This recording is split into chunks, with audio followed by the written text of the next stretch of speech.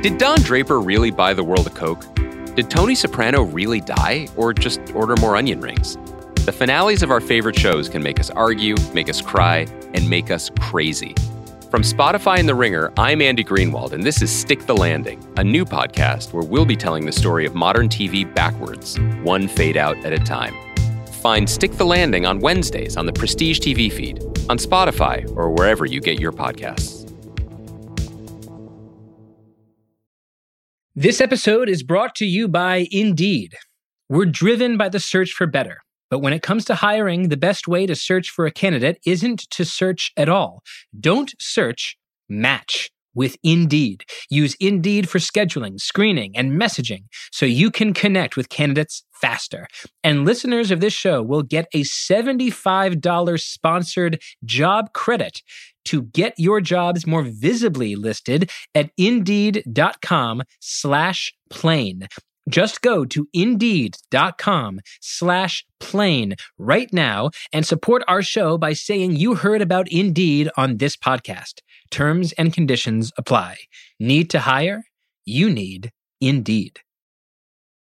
This episode is brought to you by KPMG. The people at KPMG make the difference for their clients. Talented teams leveraging the right technology to uncover insights that illuminate opportunity. KPMG teams together with their clients, working shoulder to shoulder to help grow and transform their enterprise. Are you ready to make the difference together? Go to visit.kpmg.us/transformation to learn more. Today's episode is about a sociological mystery that has fascinated me in the last few weeks, and that is the widening political gap between young men and women.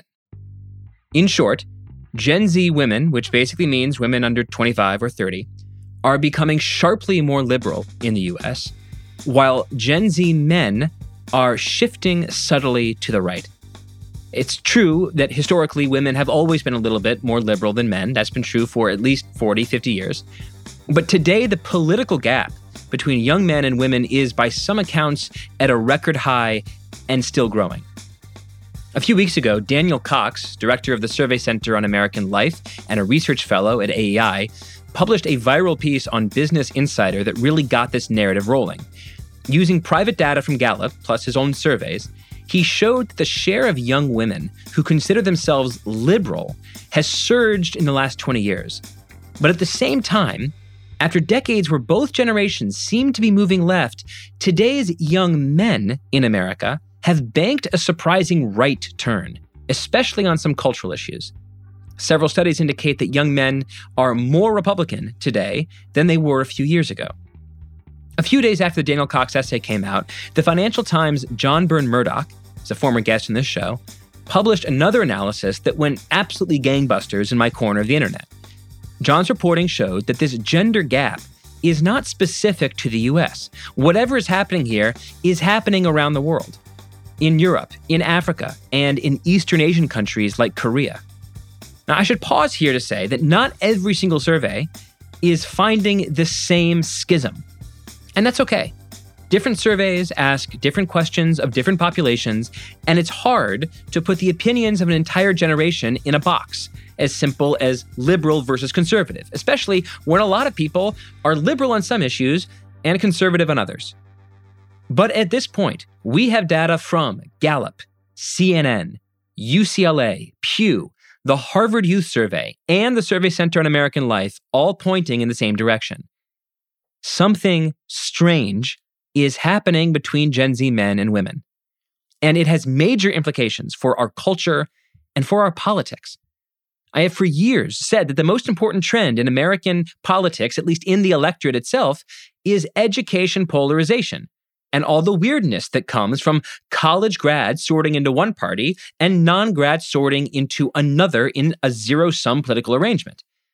But these surveys and this data makes me think I have long underrated the importance of gender polarization and all the weirdness that would come from one party seeing itself as the party of men, while another party, through the power of negative polarization, sees itself as the party of women.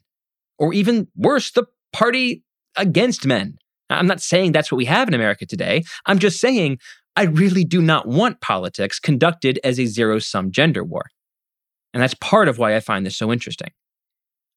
Today's guest is Alice Evans, a visiting fellow at Stanford University and a researcher on gender equality and inequality around the world.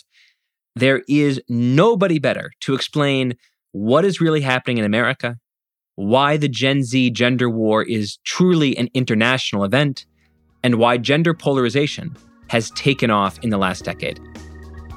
I'm Derek Thompson. This is Plain English.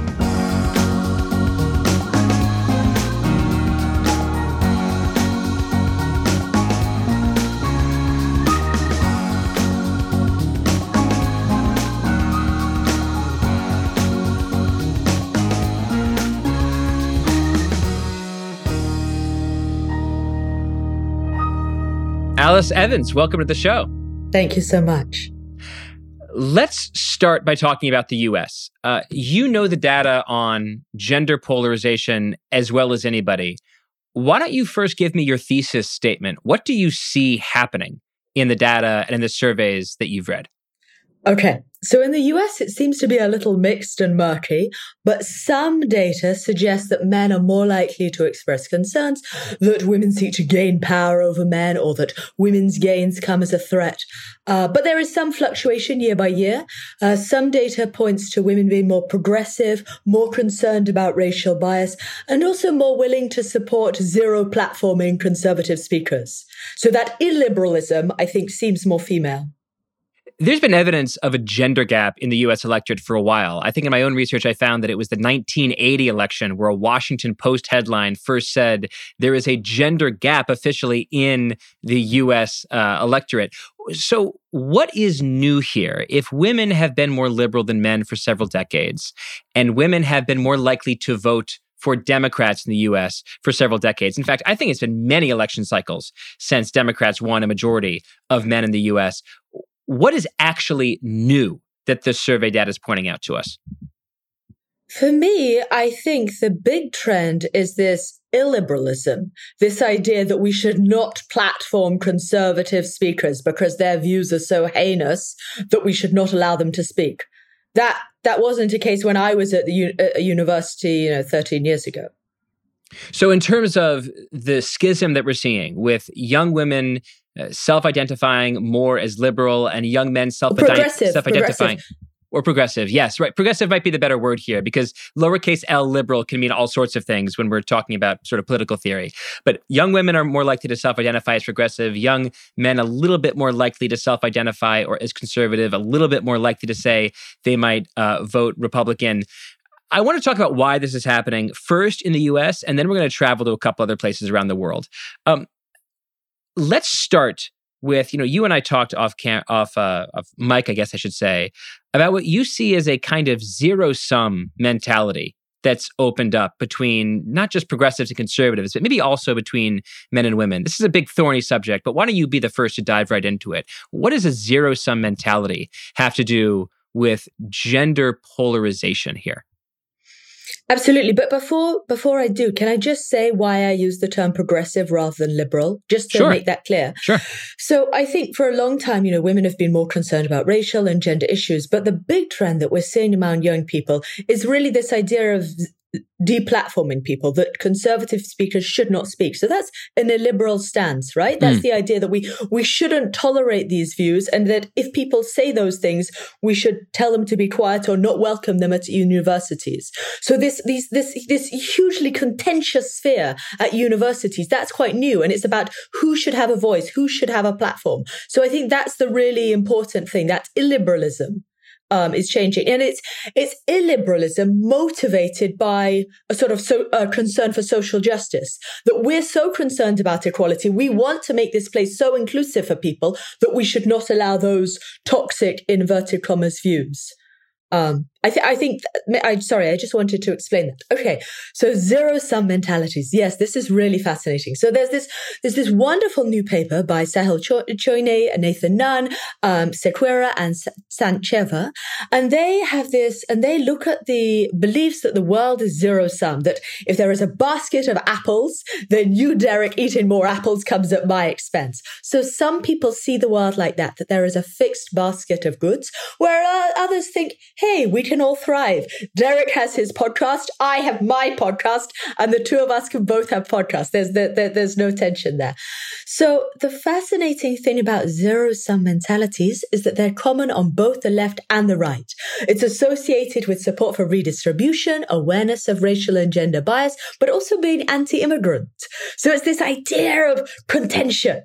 And fascinatingly, it's associated with economic immobility. So people who have not experienced upward mobility compared to their parents are more likely to have these views, whereas migrants are less likely to have zero-sum mentalities. You know, if they've come from a poorer country to a bigger country, they think, wow, we're all doing well, this is all great. Hey, let a thousand flowers bloom. So they're less likely to say that opportunities are scarce and fixed. So zero-sum mentalities, I think, is useful because it's all about this resentful hostility. So if it's men thinking that women's gains come at our expense, that is a zero-sum mentality. If it's women thinking that, you know, men are trying to take advantage, or men are trying to, or people in general are being hostile to racial minorities, that is also a zero-sum mentality. It is this competition for public turf. It is this competition for who has the right to speak. You know, we want to police this area and institute our worldview. It is an institutionalized of our worldview rather than having just sort of more open, liberal, tolerant approach whereby anyone can speak out. So I think it's really related to this idea of policing campus culture. That's really interesting, because the idea that modern feminism might be seen as zero-sum seems to appear in some of the survey data that I was looking at in the research for this show. So, for example, in a 2022 survey by the Southern Poverty Law Center, almost half of Democratic men under 50 said feminism has done more harm than good. Those are the Democrats. I mean, you go to Republicans, it's going to be much more likely for them to say that modern feminism has done more harm than good. And it does suggest that there might be an attitude among young men, not only on the far right, but maybe on the center too, who have this feeling that modern feminism is a zero-sum game, that the gains that women have made, whether it's in the workforce or whether it's something related to Me Too, that these gains come at the expense of men as a category. And that might be a driver of the political schism. And therefore, the leftward movement of young women might itself be a driver of the more moderate conservative shift among young men. Is that kind of what you're saying? That's certainly possible. I think that there's a wonderful report called Hidden Tribes of America, and they make a point that it is the most animated, most politicized, most energetic people who speak the loudest. So it's the extremist people who are the loudest, and those views that may be heard, and they may be ventriloquized as representative of their broader group. So, for example, if someone with very extreme, strong left-wing or progressive opinions speaks out on feminism, then Fox News or other right-wing media might say, this is what feminists think now. And so that creates a mistaken and false and misleading opinion or view of what progressives or gender or liberal people think in general. So you are saying, well, maybe it's women becoming more liberal and then that creating a backlash. Well, alternatively, it could be that, you know, people on the far extremes are speaking out, and then those extremist views creating horror and worries among everyone else. Oh my goodness, other Americans think this? No, most Americans are pretty moderate, middle of the road, right? And according to this Hidden Tribes data. So yes, some you know, the question is, to what extent does this sort of backlash reflect people's opinion about what other people are doing, or is it just a distortion, a media distortion, that we're not all totally crazy? The media distortion bit, I think, is so important, because I'm working on another piece right now for The Atlantic about the decline of socializing in the U.S. There's evidence from the American Time Use Survey that American adults socialize 30% less than they did just 20 years ago, and American teens socialize 50% less than they did just 20 years ago. That's in terms of the number of hours they say they spend in face-to-face interaction with people, generally their age. And if you are trading the physical space for the digital space, I'm going to assume that you're trading friends for media. And if you're in a group of friends, and some groups of friends are all girls, some groups of friends are all guys, but a lot of groups of friends, certainly mine in high school, were some guys and some girls. And so your views can kind of moderate each other. You understand each other as people. But if we're more likely to get our information about the world through online news and through our phones, not only could we have the sensationalizing, nut-picking phenomenon that you're pointing to, I wonder if, and I'd love you to comment on this, because this is all just sort of coming off the cuff, but I wonder if we're also seeing that young men and women are more likely to be algorithmically segregated than they used to be. It's more likely that young men are playing video games with just young guys in their ears, more likely that young women are in spaces that are feminist online spaces where young men dare not tread. And that, of course, it's wonderful for anyone to have their own space, but maybe there's something to this algorithmic segregation of young men and women that is driving this political polarization. Anything to that theory? Absolutely. So let me say 3 points. First, in terms of the timing, there seems to be a strong correlation that it is around the mid-2010s that we see the split opening up, which is exactly the start of Instagram, etc. So on timing, yes, you seem correct. Secondly, we also know that algorithms tend to feed people information or ideas that appeal to their pre-existing preferences. So women may self-select into certain groups and then be, cocooned in those filter bubbles, which sends them pleasing content and also tries to maintain their attention. Absolutely. So I'm certainly with you that the causal mechanisms are aligned. That said, it's not just social media which has created these cocooning filter bubbles. So long before that, as women become journalists, film writers, novelists, they have been creating a more feminized culture, a more feminized subculture. So women may be expressing their ideas in novels, in stories, in songs. And those female authored books tend to be overwhelmingly read by women.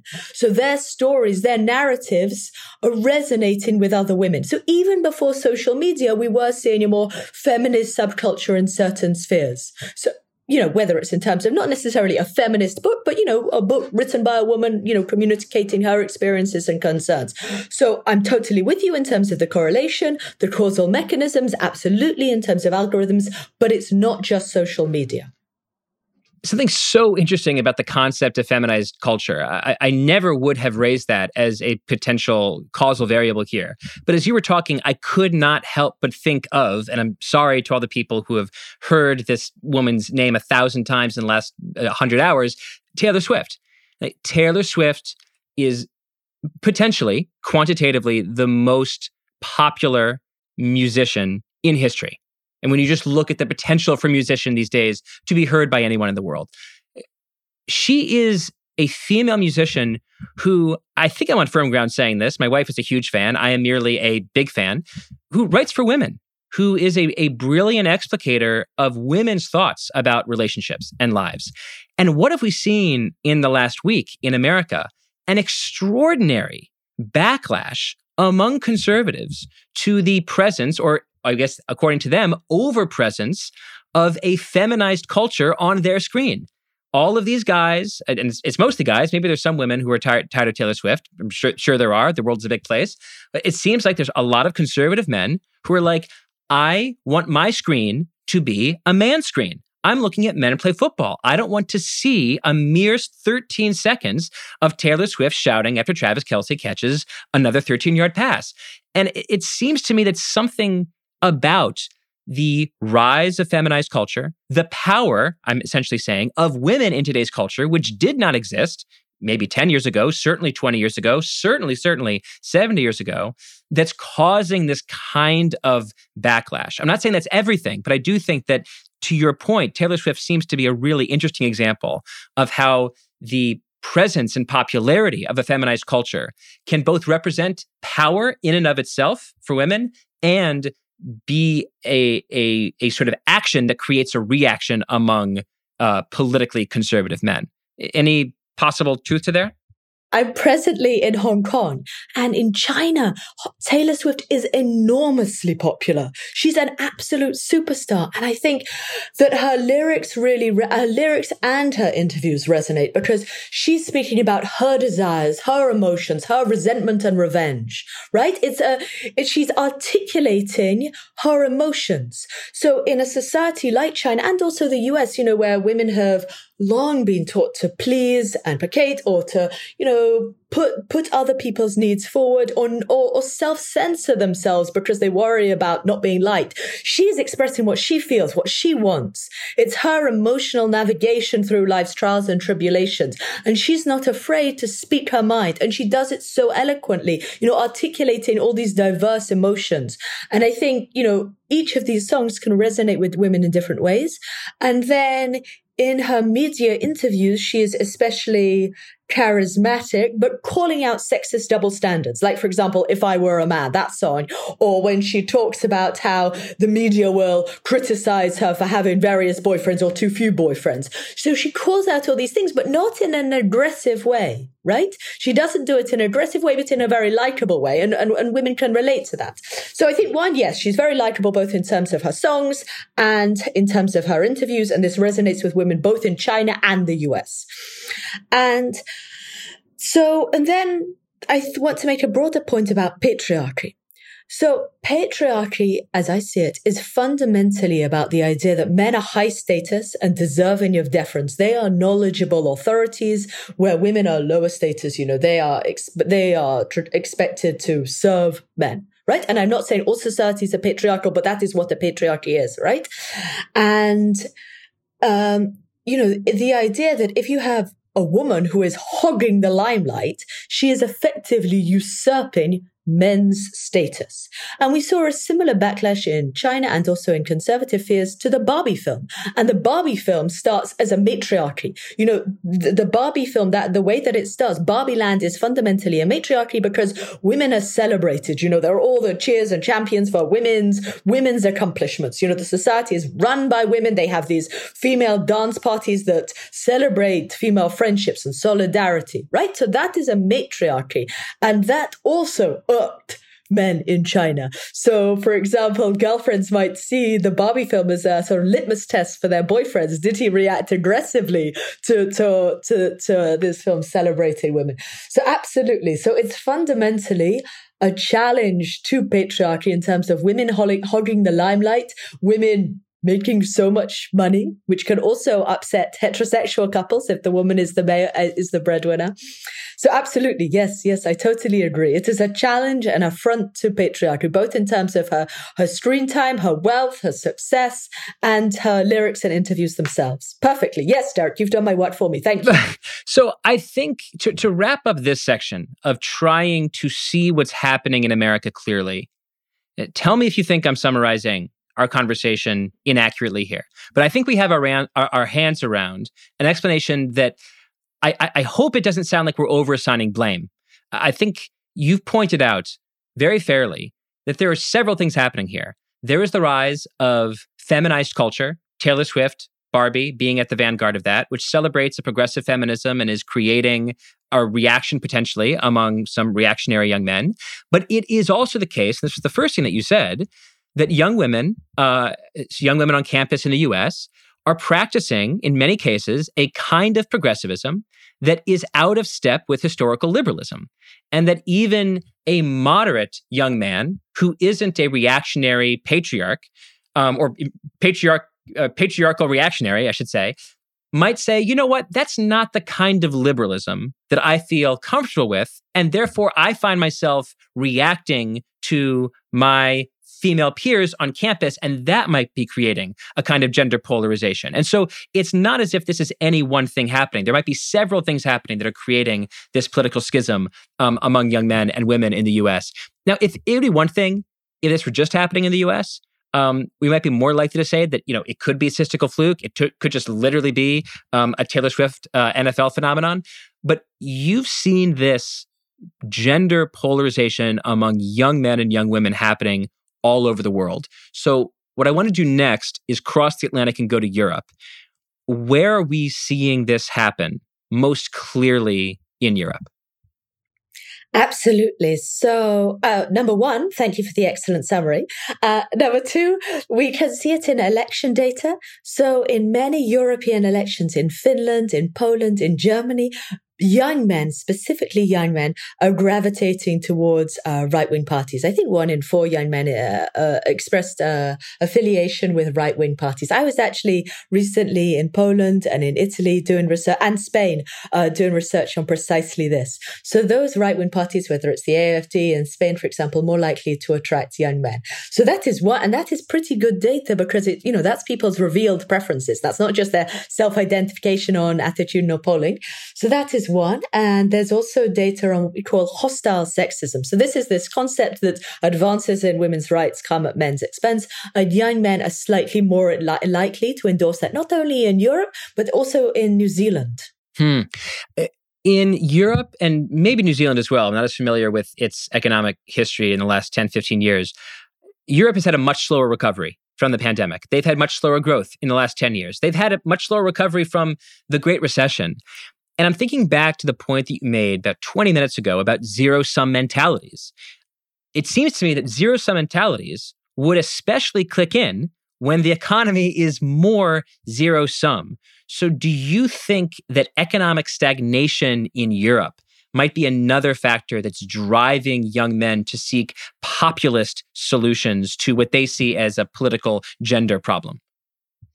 Absolutely. And I think this could explain why the data of the gender divide is so much clearer in Europe than the US. In the US, it sort of depends on what year, what questions. It's a little bit murky, and I'm hesitant.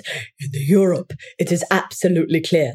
And my hunch is that it's partly about the economics.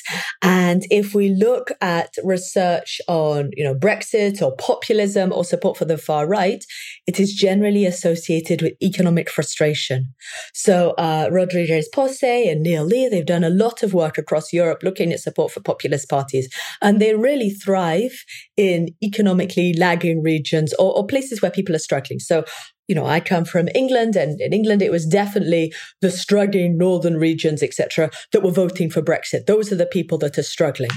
And I think that this is certainly a zero-sum mentality because xenophobia, just like sexist frustration, is the idea that other people are coming here and taking our stuff. And if we look specifically at the data, it is young men in Europe being more likely to express concerns about immigrants, about foreigners being a threat. So females and foreigners, those are the big threats to our established status. And this goes back to what I was saying about patriarchy. So if patriarchy is the idea that men should be providers, men should be high status, if your opportunities for status are very limited and other people are coming, then that's a threat. Men fundamentally want to achieve status.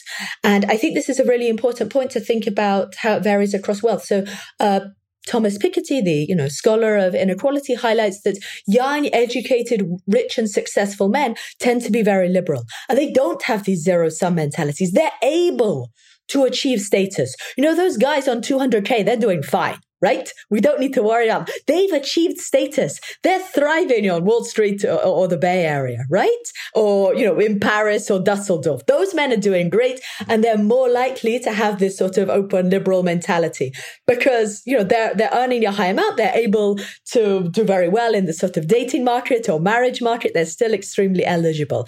But it's the young men who are struggling, who are failing to achieve that status, who are doing bad relatively. It's not just about your absolute income, but your relative income, when they're struggling to gain status. And then when they're being constantly rejected on dating apps, that's another thing we can talk about. But that experience of being constantly rejected or ghosted, feeling like you're a loser, feeling like you're unattractive. It's not about how much money you make, but, the economic status translates into, whether you're wanted as a man. And if you're constantly feeling that women don't want you, it's kind of insulting. It's upsetting. It is upsetting. Yeah. Well, you mentioned that men are status-oriented. Do you consider women to be less status-oriented than men? That is a great question. I think As I understand patriarchy, it is the idea that men feel entitled to high status. So they're more concerned to achieve high status. And because women historically have never had that high status, they have lower expectations. So a woman may be perfectly satisfied with a sort of more middling job because she didn't expect to be the top, right? If you never expected to be the gold medalist, then silver is great. Silver is fantastic. But if you were set up to achieve gold, then it's kind of an affront when you're like some loser. It seems to me that one thing that might be, frustrating for a lot of young men in places like Spain, Italy, where you have really, really high youth unemployment, is that not only do you have really high youth unemployment, you also have youth unemployment at a time when women's participation in the labor force is rising. And so I wonder if that might be fueling the fire here, not only feeling like you don't have a job. And I think you mentioned this in our call previously, that the share of young people who are living with their parents throughout their 20s and 30s in places like Spain and Italy is really striking. Not only feeling like you don't have a job, but also seeing that the ranks of people who do have a job are more populated than women that has been the historical norm. And that some combination of those two phenomena might drive a certain kind of special sort of 21st century resentment that didn't have an opportunity to exist 40 years ago. Absolutely. And it's not just unemployment, but these temp jobs. So in Southern Europe, in these economically lagging regions, there's a really high share of people being on temp jobs. So you're constantly in a struggle of economic insecurity, that you have a job for 12 months and then trying to negotiate it, maybe on a 0 hours contract. So incredible insecurity. So that means that, yeah, sure, you're too economically insecure to get your own home, to rent your own place. So you're living under your parents' roof. You're unable to achieve preeminence. That's going to make dating so much harder if you don't have a place, right? So it's just you're being continually rebuffed, this insecurity. And yeah, life is tough. And when life is tough, we tend to see what Michelle Gelfand at Stanford calls this cultural tightness, this feeling of, wanting to enforce a particular ideology or morality and policing others. I want to ask one more question about Europe before we travel a little bit further east. And that is, I would love to have a clearer sense of how young men in Spain or Italy or throughout Europe, you mentioned that they were anti-immigrant and anti-female. I have a really clear understanding of how a European populist voter would be anti-immigrant. You would just want to shut down the border. You would be against, certain immigrant hiring practices. I can see how that viewpoint cashes out in policy. How does an anti-female attitude in Europe cash out in culture or politics? That's a great question. So I think in surveys, for example, young men in Europe are more likely to say things like immigrants are a threat to our culture or foreigners are. And then I think the hostile sexism question specifically might be something like women's gains come at men's expense. So it's all this perception of a threat, that the females and foreigners are taking stuff that is valuable or that is ours. This episode is brought to you by Canva. Here's a writing tip for work. Don't just write. Use Canva Docs. It has Magic Write, a built-in AI text generator powered by OpenAI to help you create almost anything, from meeting agendas to job descriptions, marketing plans, proposals, and more. Canva is here to help you get it done. If you've used AI for work, for writing, for coming up with bullet points for a podcast, a meeting, you know that AI works best when you're specific, when you tell AI exactly what you want and then tell it again and again. Help me do this. Help me talk like this kind of person. The more specific you can be, the more helpful you'll find it is. Generate your draft fast with Canva Docs at canva.com, designed for work. This episode is brought to you by Workday. Get the whole band together with Workday and pair finance and HR on one platform for an epic performance. With Workday AI at the core, you'll make confident decisions faster than ever. And you'll drive flawless business and finance operations with an agile platform that constantly evolves to future-proof your organization. Be a finance and HR rockstar with Workday. Visit workday.com to learn more. This episode is brought to you by KPMG. The people at KPMG make the difference for their clients. Talented teams leveraging the right technology to uncover insights that illuminate opportunity. KPMG teams together with their clients, working shoulder to shoulder to help grow and transform their enterprise. Are you ready to make the difference together? Go to visit.kpmg.us/transformation to learn more. Let's finally go to Asia. And I want to talk about South Korea in particular, because this is where the trend is at its most dramatic. South Korean men, since 2005, have become sharply more conservative, and South Korean women have become sharply more liberal. We did a show, maybe 6-9 months ago, where we talked a little bit about how South Korea went from having one of the highest fertility rates in the world to having among the lowest fertility rate in the world. I think it's like below 1.5 or something. So I want to close by talking about issues specific to South Korea. What is happening in South Korea that matches the narrative that we've been telling? And what's happening in South Korea that is just specific to that country? Right. Can I give you a sort of historical detour? Please. Okay. So I think the really important point about East Asian culture is that there were these imperial examinations whereby any man could achieve status as a civil servant if he was highly educated, skilled in these Confucian texts, and then passed the civil service exam. So it was a stratified culture, but also meritocratic. And this encouraged a very strong belief in education for social mobility. And that was actually part of East Asia's economic success, that it was high skills at low wages. So you had this education fever. It's also a very competitive culture whereby there's this really strong belief that if you invest in your children's education, then they can thrive economically. So you see this really strong investment and concern for status, for material status on this earth.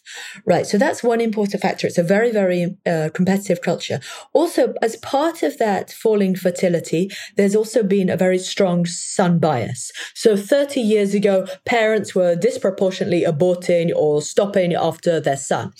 So that means that South Korean men today, one, they face a competitive labor market. It is a economically thriving country, very high rates of economic growth, but there's this strong competitiveness, this very strong concern for status, that men are only happy, and Thomas Talhelm shows this in his data, that men are much happier if they have very high status. So it's not just about wealth, but your relative ranking, it's competitiveness.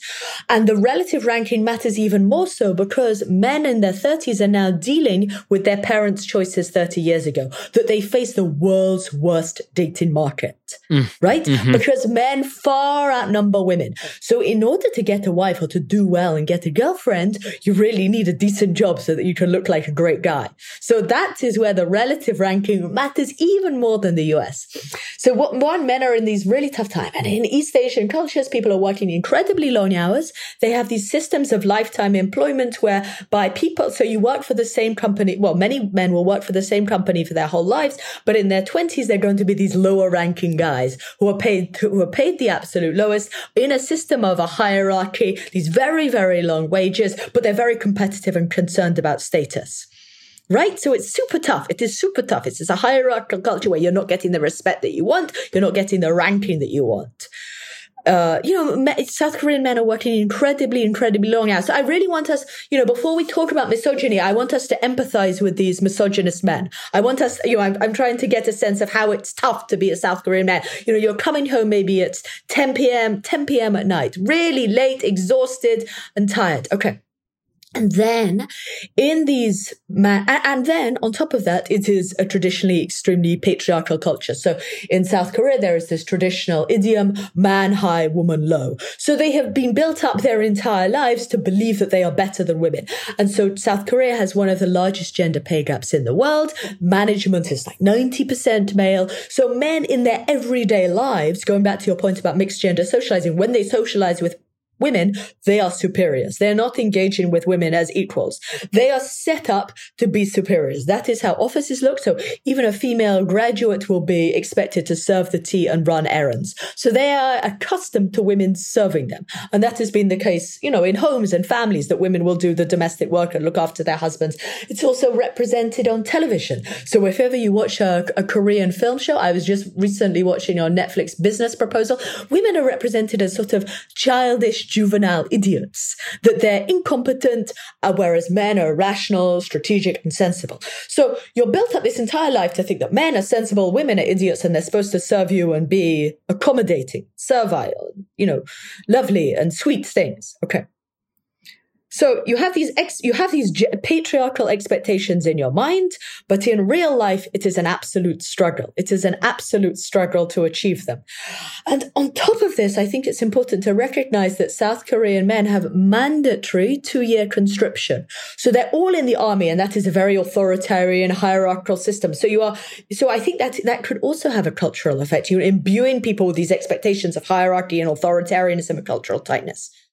Can you give me a clearer sense of how everything you're describing in terms of Korean culture, dating market for men, the economic reality for men, how is it juxtaposed with a clear progressive movement among Korean women? I feel like I have a clear sense of why there might be right now this reactionary movement among young, disappointed, disenchanted Korean men.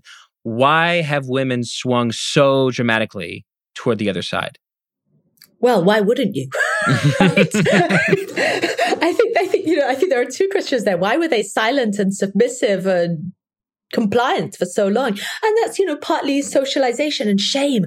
In Korea, there are about 10 different words for shame or embarrassment. So in a collectivist culture, you feel that humiliation in front of others. And so you self-censor and self-police and don't want to express horrors. So, for example, even though there have been cases of sexual assault and harassment, abuses in, the corporate culture and drinking, women have been nervous, afraid, and silence and stigma can persist as a despondency trap. I call it a despondency trap, whereby if you never see anyone else resisting, then you assume wider compliance and acceptance. So you are reluctant to speak out because you anticipate social disapproval. And that's exactly what still continues in Japan. So even though there's sexual harassment and assault in Japan, women seldom speak out because they anticipate disapproval. What happened in South Korea is that a few bold women spoke out. These bold, it's always the vanguards of any feminist movement are always, the bold ones who are taking a leap in the dark. And these women themselves did not anticipate such a positive response, but they spoke out, and to their surprise, and Hae Won-jung chronicles this beautifully, to their surprise, there was this massive chorus of "not your fault," and women gathered in their droves in so many venues, and in South Korean schools, for example, they stickered the windows with all these cases of abuse and assault by teachers. In the streets, women organized, and because it's a collectivist culture, what's really fascinating is if you look at the photos of South Korean feminist protests, they tend to have the same colored banners and the same colored clothes. And it's this collectivist thing that we're all together. We're doing it in the same way. We're supporting each other. So a few of these bold women came out. They shared their stories and they were absolutely supported by them. And seeing that, more women came forward. So they overcame what I call the despondency trap. They realized wider support. So more women spoke out. They encouraged each other, sensing that solidarity. They organize, and then when you feel that other people are supporting you, you're more likely to speak out. And it's not just on social media or the streets. There are in protests. There are these protests called "My Life Is Not Your Porn." Women are pushing for more accountability in the police, more accountability in the judicial system. There are also books. There was a really famous book that did fantastically well across Asia called "Born in 1982," and it chronicles everyday sexism. So again, that's this feminized public culture. So in social media and books and the streets, women are organizing against abuses, against assault, and they're becoming empowered and emboldened because they anticipate wider support. That is the crucial thing. It is a positive feedback loop. So in many cultures, women are trapped in that negative feedback loop, anticipating the disapproval. They stay quiet, they stay ashamed, they stay stigmatized. And then, of course, other people also fear condemnation, which is what happens in Japan. So it's a question of getting out of that feedback loop and shifting the equilibrium. When we look across all these examples, we look at the United States, we look at Europe, we look at East Asia and South Korea in particular. Do you think it's best for listeners to think that are there a handful of explanations for the apparent gender polarization that we're seeing among young people? Are there a handful of explanations that you think hold across all of these different continents? Or do you think these are best understood as somewhat, like local is a weird word to use here, but somewhat local stories, that the European economy and the US economy have had very different trajectories in the last 20, 30 years. So we shouldn't think of them as being equal. The US and East Asia have different cultures. You could argue that both are meritocratic in certain ways, but their meritocracy and the rituals and institutions of meritocracy are very different. The gender ratio of Gen Z in the US is very different than the gender ratio of Korea. To what extent, I'm just trying to think of, getting in my head a kind of thesis statement about this episode. To what extent do you think we should think of this as a handful of global stories versus mostly there are a bunch of local explanations for why we're seeing gender polarization across the world? Okay, great question. First, I think that in-depth local knowledge is incredibly important because each is manifest in a very particular way, right? But if we have a sufficient level of abstraction, we can see broader themes. Like for me, I see it when men cannot achieve desired status. So in the South Korean context, that desired status looks slightly differently because you're having the economic growth, but there's also this very difficult dating market, which means you've got to be super, super successful in order to be competitive, right? In the European context, desired status also depends on the level of patriarchy, etc., etc. But if you think about when men struggle to achieve desired status, when social media filter bubbles and algorithms reinforce certain priors, and when cultural entrepreneurs feed those sensibilities by giving people either hope that misogyny is possible or that misogyny is right. Yeah, so I think if we think at the level of abstraction about failure to achieve desired status, about these social media filter bubbles and algorithms and cultural entrepreneurs, if we think at that very, very top level summary, then yes, we can tell a global story that exists on a spectrum. So we should expect men who struggle to achieve desired status to have more of these zero-sum mentalities. So that, varies by class within the US and varies by region within the US. So in, Appalachian ex-coal mining regions, we should expect to see it more strongly, just as we should expect to see it more strongly in parts of southern Italy, etc. So that's where we can be very local and specific. Look, I've said this many times before. I'm a progressive, and so I'm typically not going to directly criticize any cohort that moves in a progressive direction. But I do think, and this question somewhat flips our conversation on its head, I do think that if you look at the data in the US, the data in Germany, even maybe the data in other parts of Europe, the only exception to this rule might be South Korea. In most of these countries, it is women who are becoming very progressive relative to previous cohorts, and men who are becoming a little bit more conservative than previous cohorts. So there's a way in which the way I should structure this conversation should actually be the opposite. What I should say is not, let's explain what's going on with men. I should say, why are women around the world so liberal? Progressive? How did they get so progressive in just 20 years? What is going on here? I really loved your explanation about why we might see this sort of, this conservative backlash and the degree to which it, when you abstract up, has to do with a kind of status anxiety. At the same level of abstraction, because I love the way your mind works in that in that capacity. At the same level of abstraction, why do you think we're seeing across such different cultures women becoming so much more progressive than they were just 20 years ago? Absolutely. And David Rosado has some fantastic analysis of this. So he looks at Western news media over the past 20 years, and he sees what some call the awakening, right? So there's much more reporting of gender bias and racial bias. So when I talk to young women across college campuses in the US, so last year I was in Chicago, I was in New Haven, I was in San Francisco. When I speak to all these people, they're much more, they not only have it's a stronger concern for it and a stronger perception of racial and gender bias and being much more animated about it. So I mean, yes. And I think that's because if the media increasingly reports about, babies being imprisoned on the border, and it then becomes very, very resonant and in your face, economists have tended to look at local place-based effects. So like I was saying earlier about local economic stagnation, because of social media and reporting, things can be very real, very visceral, and very in your face as if they're a problem right now.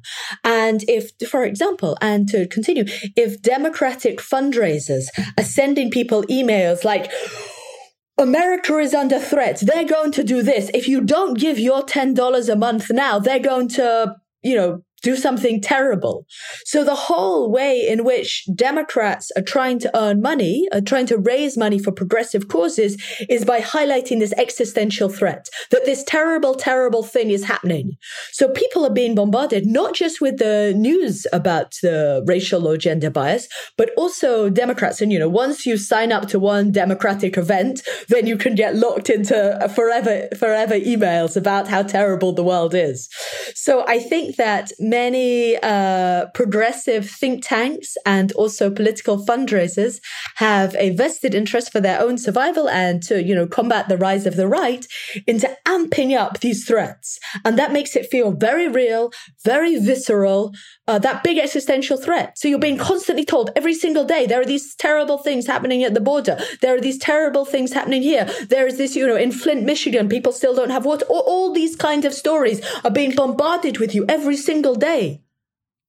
I think there's something very compelling about that theory. I mean, one way to put these theories in juxtaposition is to say that, and this is sort of, I'm offering a kind of grand thesis statement here because I came into this episode really not particularly understanding what's going on, seeing a few surveys, realizing that gender polarization exists in the US and around the world, but not really understanding why. Here's the thesis statement I'm sort of coming up with on the fly as you talk, with the caveat that there's a lot of diversity here. There are very liberal men, there's very conservative men. There are very liberal women, there's very conservative women.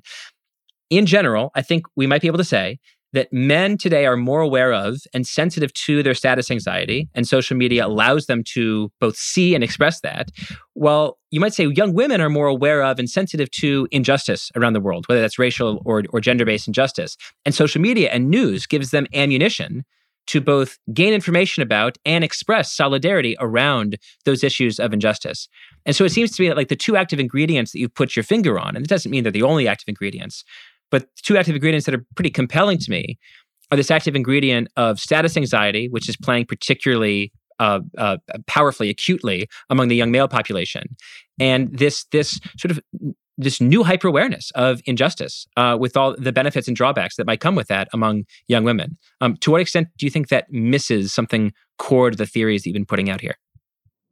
I really like that angle that men care about status, women care about justice. Not all of them, of course. Heterogeneity, et cetera, et cetera. That's an interesting way. That's an interesting way of seeing it. That said, so I was in Poland last year in 3 different cities in Poland. There are still, men's concerns about immigration are also about their perception of justice, like immigrants coming here and getting something. Like there's a sense of unfairness. So some of this, I think, when men express concerns about women's gain, some of this is about justice and fairness, about what is fair. So I. And one could just as easily say, I'm arguing with myself now, that the progressive revolution among Korean women is absolutely about status. How could it not be about status in a culture where they have had lower status for a long time? So there's certainly objections that one can raise. I was just interested in the degree to which you seem to emphasize status for men and sensitivity to injustice for women, because it's interesting to think of how those are not the only. I'm certainly not trying to, I'm not trying to boil it all down to 2 words here. but those might be significant levers for either side. It's an interesting theory to sort of play with. No, absolutely. I mean, it's difficult to know. It's very difficult to know, what are people's innate preferences? But is it that, women have a stronger concern with equality generally, and they might self-select into bubbles that feed on these ideas of justice and fairness? Yes, at a very, very abstract level, I'm sure many listeners will hate it immediately. But I think it's important to recognize that people have different ideas about justice. I'm really butchering that answer. But I mean, like, for example, the idea that women may be so concerned about racial and gender inclusivity that they would support a very illiberal form of justice of the zero platforming. Right? So this can manifest itself in different ways, but I like it. Final thoughts. Is there something that we missed? Is there some big thing that you have focused on in your travels and your work on gender equality and inequality around the world that we're going to be kicking ourselves when we hang up, that we've missed here? Derek, as for the many reasons why you might kick yourself, I do not know. But let me just say one thing.